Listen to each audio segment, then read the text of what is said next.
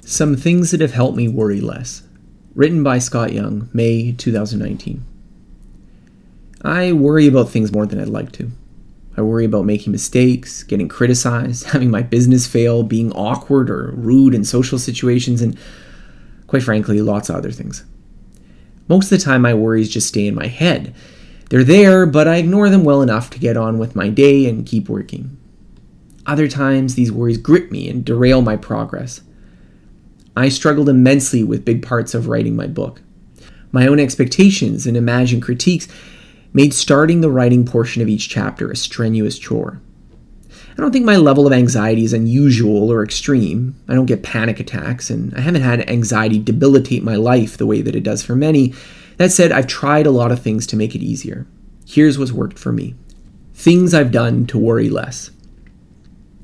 Most problems in life are stubborn rather than complicated. Thus, we tend to spend our lives fighting against the same problems over and over again. Progress is possible, but at the same time, our old foes are rarely completely vanquished. Overcoming worrying isn't a trivial issue, but there are strategies that you can use to lessen the impact. 1. Don't own your thoughts. I found meditation helpful not so much for the actual meditation itself, but for the idea of what meditation tries to accomplish and to apply the same abstract principles to my ordinary life. One of the core ideas of Buddhist philosophy is anatta, or not self. The idea essentially boils down to reviewing everything in your conscious experience and recognizing that you don't have control over it. It's easy to see your thoughts as part of yourself, something you create and control. It can therefore be frustrating when you can't seem to help yourself from worrying. Another way of looking at it, however, is just to see that thoughts are just things that happen. They are a sensory experience, not part of you.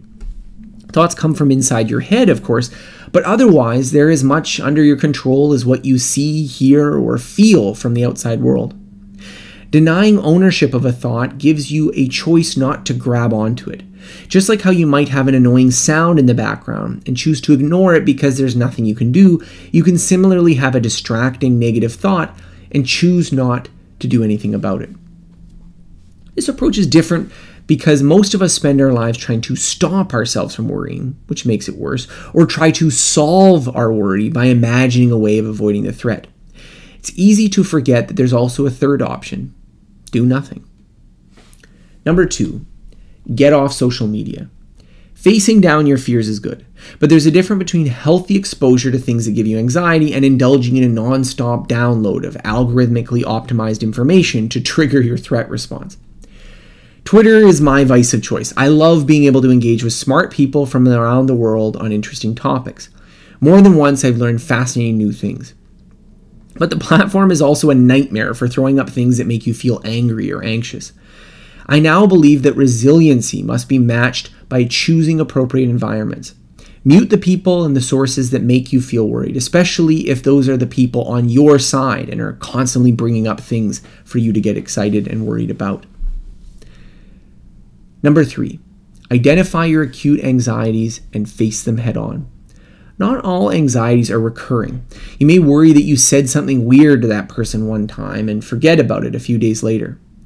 Others, however, have consistent themes and show up again and again.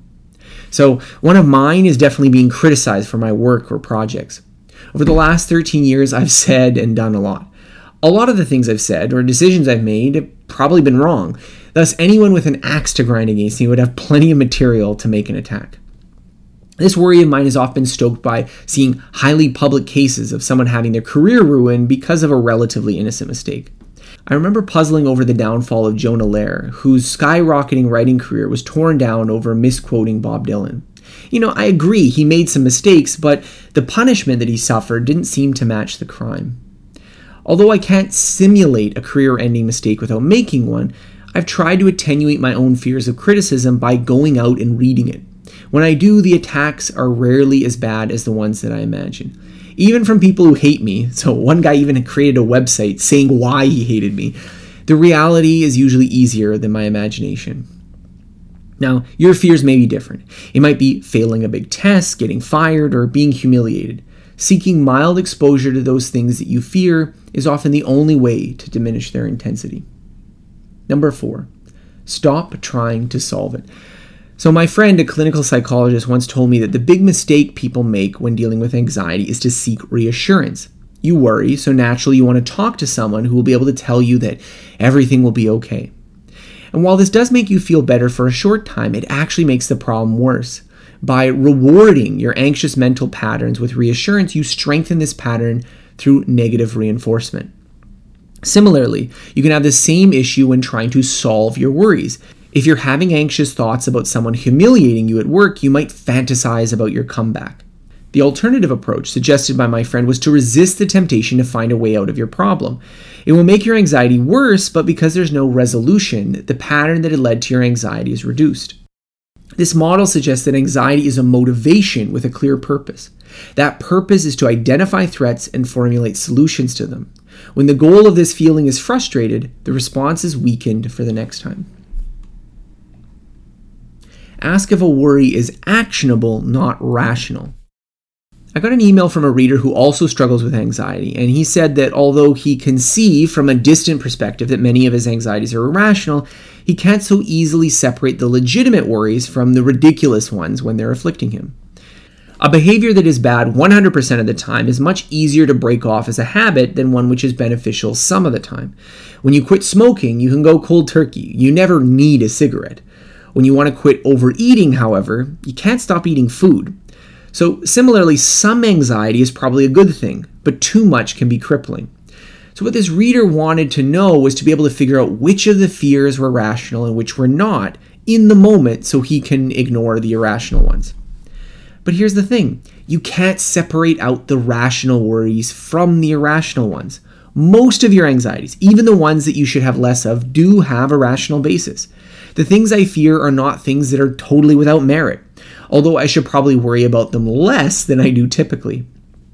So my criteria is that instead of asking yourself whether something is irrational, ask yourself if you should change your behavior.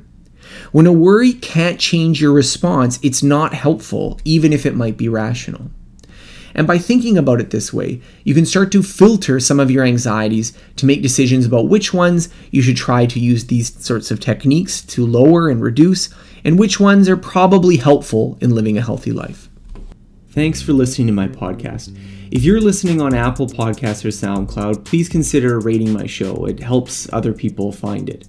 For more episodes like this, please visit my website at scotthyung.com. That's SCOTTHYOUNG.com. Thank you.